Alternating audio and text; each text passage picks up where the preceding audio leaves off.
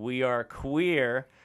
This is still Pride Month right now, and we are going to be having a debate about pediatric transition. We are joined today with two oldcomers, Nina Paley and Corinna Cohn of the Heterodorks podcast.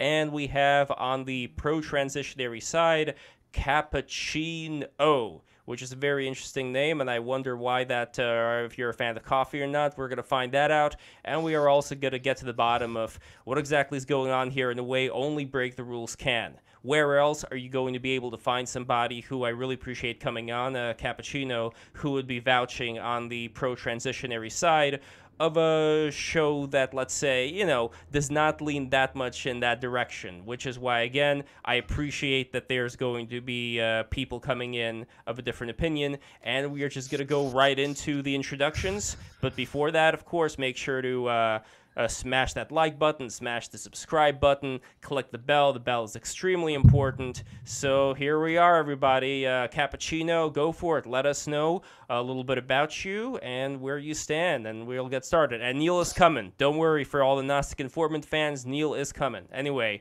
Cappuccino, spill the tea or the coffee. The tea. So by the way, cappuccino is a reference to Capucine, who is a famous transsexual showgirl back in the 50s and 60s. And so that was the origin of that username. So, my background is that I'm a stealth trans woman who transitioned not as a pediatric transitioner. I got my diagnosis soon after I left home when I was 18. I started hormones when I was 19 because it was very hard to get it back 20 years ago, like right off the bat. In fact, it wasn't until I found a therapist who was herself a 1950s transsexual, who later got a PhD and became a psychotherapist, who approved the hormones. But anyways, the long story short is that I strongly support pediatric transition for a handful of reasons. And I do think that it is, frankly, more important for male to female transsexuals to transition early, but I do not deny the importance of early transition for early onset FTM. I am somewhat amenable to the idea that there might be a social, I'm not going to say social contagion, but there is a unexplained increase in later onset FTM transitioners, but that's not really the cohort we're talking about for the most part for pediatric transitions, contrary to like the stereotypes, especially when it comes to those who have been followed and tracked as having gender identity disorder or gender dysphoria or now gender incongruence from a young age.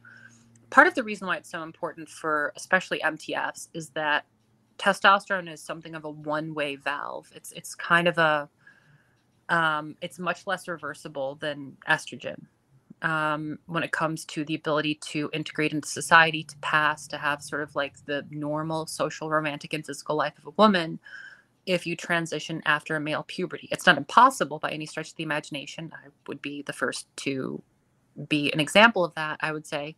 But on the same token, it is much more difficult. It requires far more medicalization, and it requires, in many cases, a lot more lost years of life and social integration.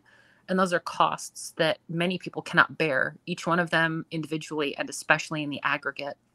All right, if somebody goes through a male puberty first, their voice is going to be permanently changed. They might be able to voice train back into a normal female voice. I, suppose that I'm somebody who actually didn't have to train all that hard to have a normally female sounding voice as far as I have ever been aware.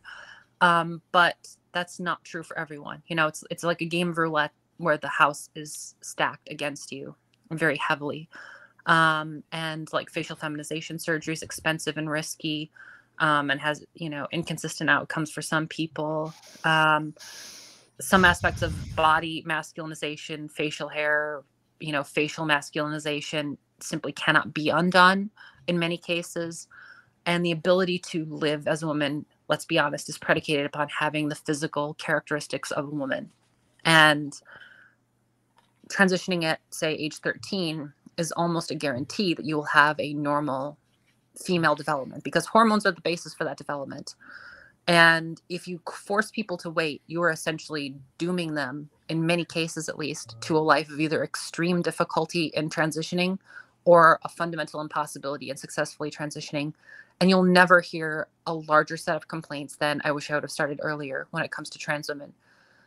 The final thing I want to point out, and I pointed this out on a previous appearance in the Heterodorks podcast, was that people would say, "Oh, well, it desists during puberty, like 90% or 60% or 40% desist during puberty." The numbers that people use are varied depending on which study they're referencing and which argument they're making, but it's all false. Desistance occurs on average at the age of 8. It occurs almost, I mean, not never, but very, very rarely past the age of 12, especially for MTFs when they've been tracked. And early onset FTMs also very rarely desist past that age. That is wildly misused by people who say, "Oh, they desist by age 18. Well, yes, technically true, in the same way you could say that people desist from playing with teddy bears by the age of 18. But the real age in which they desist is much earlier. They don't desist past Tanner 2 in almost any cases. And most of those studies historically were done on people who are subjected to fairly extreme aversion therapy, which I would consider to be highly unethical and oftentimes was focused very much on gender stereotypes, not just on, say, not using a name or something like that. It was literally saying you can't dress like this, you can't have friends like this. Cappuccino. So Yes. so that was my introduction. I'll stop. All right, no problem. And before Corinna, you go for it. Just want to say today is Juneteenth. Happy Juneteenth, everybody. And also to make a point, the Russians had slavery for far longer, yet they don't even have a holiday to commemorate the freeing of their slaves. But anyway, that aside, Corinna, go for it. Well, I'm Corinna. Some people, I've been on here before, so short intro. When I was 15 years old, my psychologist diagnosed me with what was then called gender identity disorder. Similar to Cappuccino, when I was 18, I started hormone replacement surgery. Hormone replacement therapy at 19 has what was called sex reassignment surgery and is now called fluffy marshmallow kisses or something. And I've been pretty publicly against transitioning children for a variety of reasons. I want to do this more as a sort of a dialogue, although I think Cappuccino gave a very good background and sort of a opening statement. But hopefully we'll get into this more as sort of a back and forth. That's me. All right.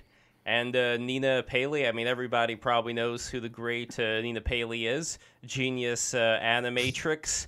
I don't know what else to say about you. I mean, you're very artistically gifted, and you have a card recently come out, like this card deck with the various gender people in there. Gender Wars. Where could people get that, by the way?